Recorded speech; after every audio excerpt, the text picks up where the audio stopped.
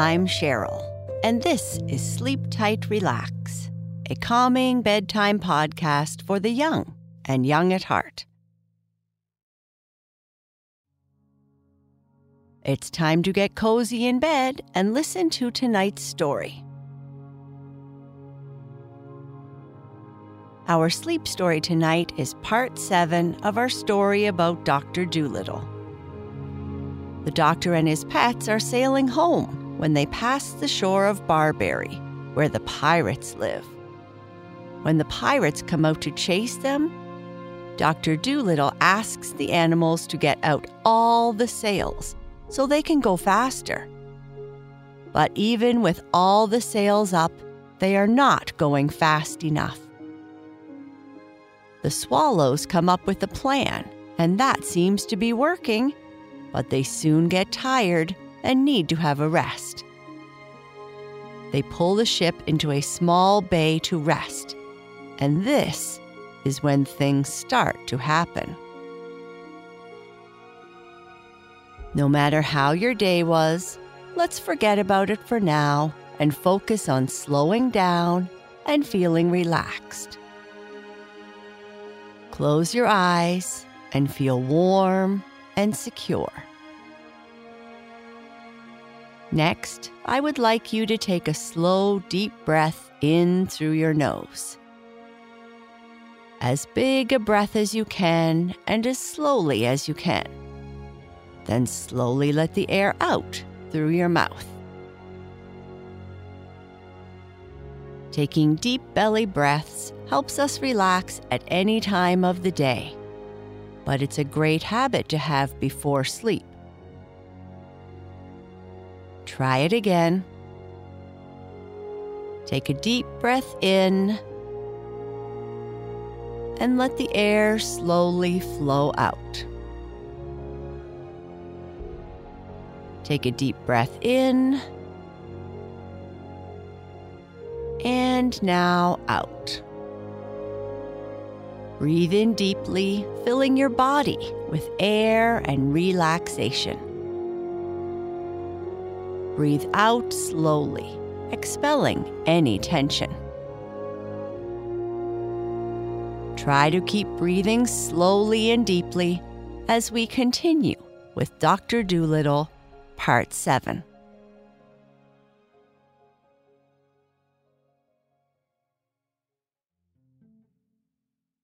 Sailing homeward, the doctor's ship had to pass the coast of Barbary. This coast is the seashore of the Great Desert. It is a wild, lonely place, all sand and stones. And it was here that the Barbary pirates lived.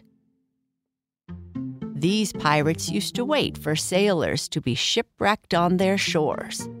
And often, if they saw a boat passing, they would come out in their fast-sailing ships and chase it.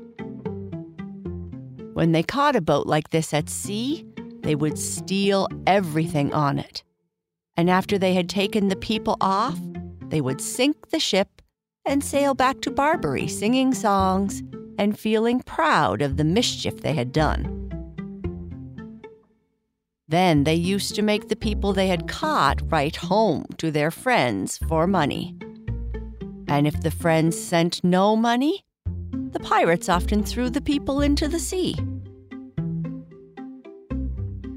Now, one sunny day, the doctor and Dab were walking up and down on the ship for exercise. A nice, fresh wind was blowing the boat along, and everybody was happy. Soon, Dab saw the sail of another ship a long way behind them on the edge of the sea. It was a red sail. "I don't like the look of that sail," said Dab. "I have a feeling it isn't a friendly ship. I am afraid there is more trouble coming to us." Jip, who was lying near taking a nap in the sun, began to growl and talk in his sleep. "I smell roast beef cooking," he mumbled. "Underdone roast beef, with brown gravy over it." "Good gracious," cried the doctor. What's the matter with the dog? Is he smelling in his sleep as well as talking?" "I suppose he is," said Dab-Dab. "All dogs can smell in their sleep." "But what is he smelling?" asked the doctor. "There is no roast beef cooking on our ship." "No," said Dab-Dab. "The roast beef must be on that other ship over there." "But that's 10 miles away," said the doctor. "He can't smell that far, surely." "Oh, yes, he could," said Dab-Dab. "You ask him." Then Jip, still fast asleep, began to growl again, and his lip curled up angrily, showing his white, clean teeth. "I smell bad men," he growled. "I smell trouble. I smell a fight. 6 bad scoundrels fighting against one brave man. I want to help him. Woof, woof, woof." Then he barked loud and woke himself up with a surprised look on his face. "See?" cried Dab-Dab. "That boat is nearer now. You can count its 3 big sails, all red. Whoever it is, they are coming after us. I wonder who they are."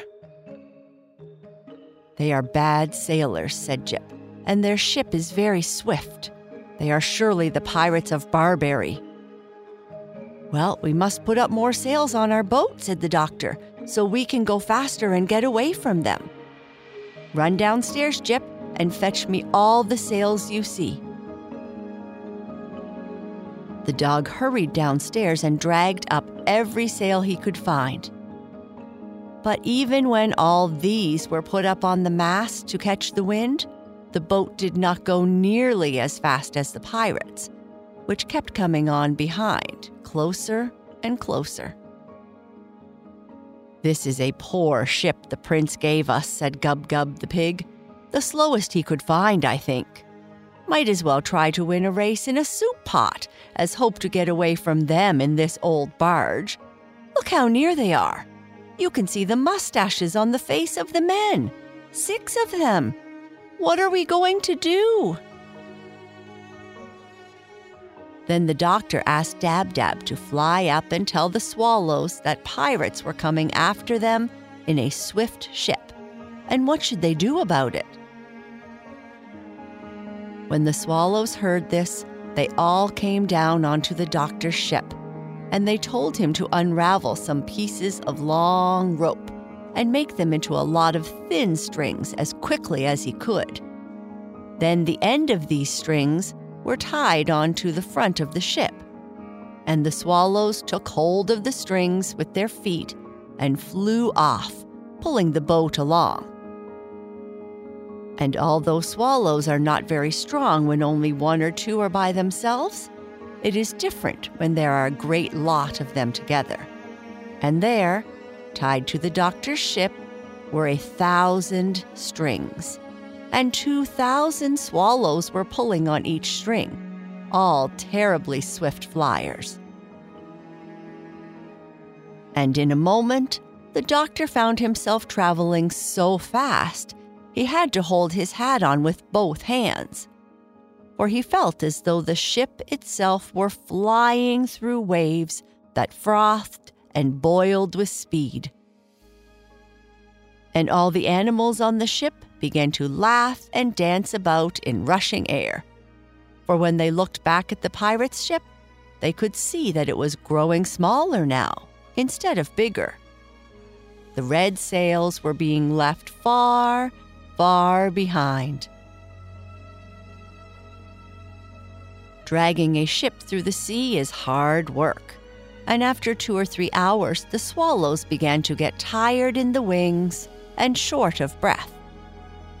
Then they sent a message down to the doctor to say that they would have to take a rest soon, and that they would pull the boat over to an island not far off and hide it in a deep bay till they had got enough breath to go on. And soon the doctor saw the island they had spoken of. It had a very beautiful, high green mountain in the middle of it. When the ship had sailed safely into the bay where it could not be seen from the open sea, the doctor said he would get off onto the island to look for water, because there was none left to drink on his ship. And he told all the animals to get out too and romp on the grass to stretch their legs. Now, as they were getting off, the doctor noticed that a whole lot of rats were coming up from downstairs and leaving the ship as well. Jip started to run after them, because chasing rats had always been his favorite game, but the doctor told him to stop. And one big black rat, who seemed to want to say something to the doctor, now crept forward timidly along the rail, watching the dog out of the corner of his eye. And after he had coughed nervously 2 or 3 times and cleaned his whiskers and wiped his mouth, he said, you know, of course, that all ships have rats in them, doctor, do you not?" And the doctor said, "Yes." "And you have heard that rats always leave a sinking ship?" "Yes," said the doctor, "so I've been told." "People," said the rat, "always speak of it with a sneer, as though it were something disgraceful.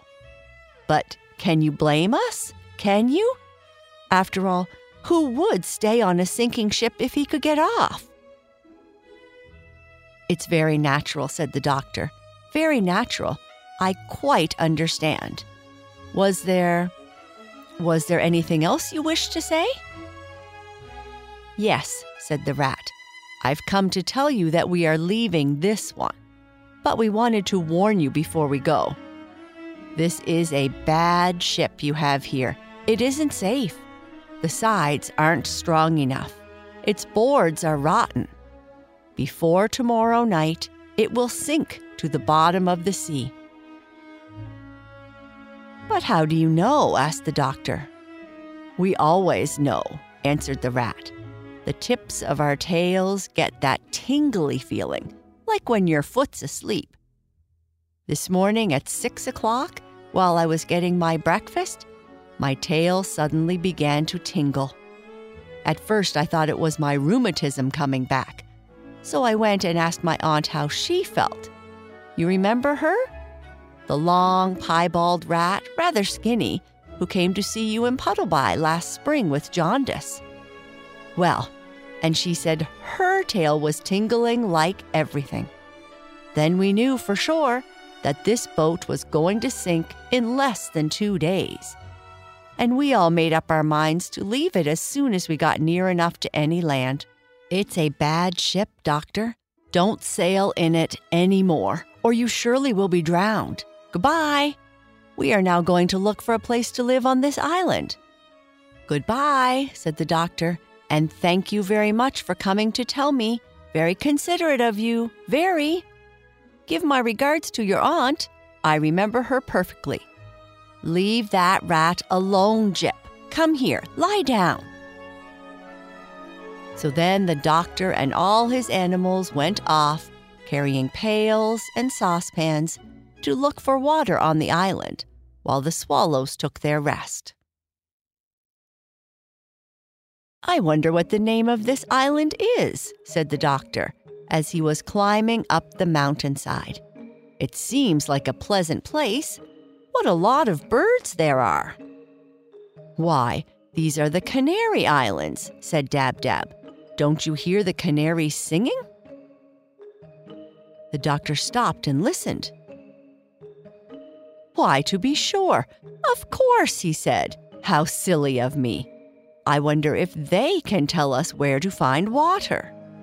And soon the canaries, who had heard all about Dr. Dolittle from the birds of passage, came and led him to a beautiful spring of cool, clear water, where the canaries used to take their bath.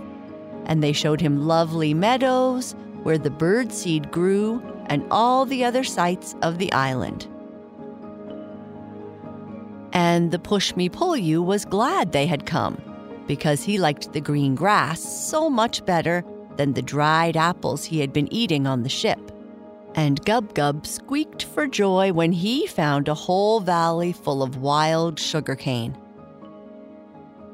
A little later, when they had all had plenty to eat and drink and were lying on their backs while the canaries sang for them, 2 of the swallows came hurrying up, very flustered and excited. "Doctor," they cried, "the pirates have come into the bay and they've all gotten onto your ship. They are downstairs looking for things to steal. They have left their own ship with nobody on it. If you hurry and come down to the shore, you can get on their ship, which is very fast, and escape. But you'll have to hurry." "That's a good idea," said the doctor. "Splendid." And he called his animals together at once, said goodbye to the canaries, and ran down to the beach.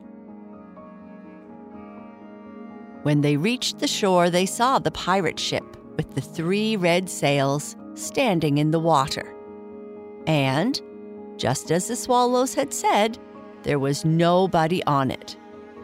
All the pirates were downstairs in the doctor's ship, looking for things to steal. So John Dolittle told his animals to walk very softly, and they all crept onto the pirate ship. Everything would have gone all right if the pig had not caught a cold in his head while eating the damp sugar cane on the island. This is what happened. After they had pulled up the anchor without a sound and were moving the ship very, very carefully out of the bay, Gub-Gub suddenly sneezed so loud that the pirates on the other ship came rushing upstairs to see what the noise was. As soon as they saw that the doctor was escaping, they sailed the other boat right across the entrance to the bay, so that the doctor could not get out into the open sea.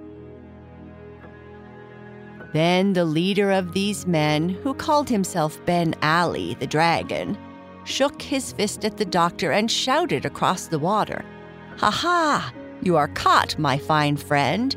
You are going to run off in my ship, eh? But you are not a good enough sailor to beat Ben Ali, the Barbary dragon. I want that duck you've got, and the pig too. We'll have pork chops and roast duck for supper tonight. And before I let you go home, you must make your friends send me a trunk full of gold." Poor Gub-Gub began to weep, and Dab-Dab made ready to fly to save her life. But the owl, Tutu, whispered to the doctor, "Keep him talking, doctor. Be pleasant to him. Our old ship is bound to sink soon. The rats said it would be at the bottom of the sea before tomorrow night, and the rats are never wrong. Be pleasant till the ship sinks under him. Keep him talking." "What? Until tomorrow night?" said the doctor. "Well, I'll do my best. Let me see. What will I talk about?" "Oh, let them come on," said Jip. "We can fight the dirty rascals. There are only 6 of them.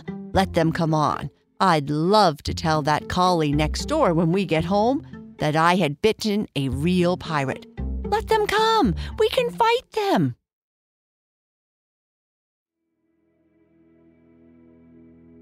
And that is the end of this part. Good night. Sleep tight.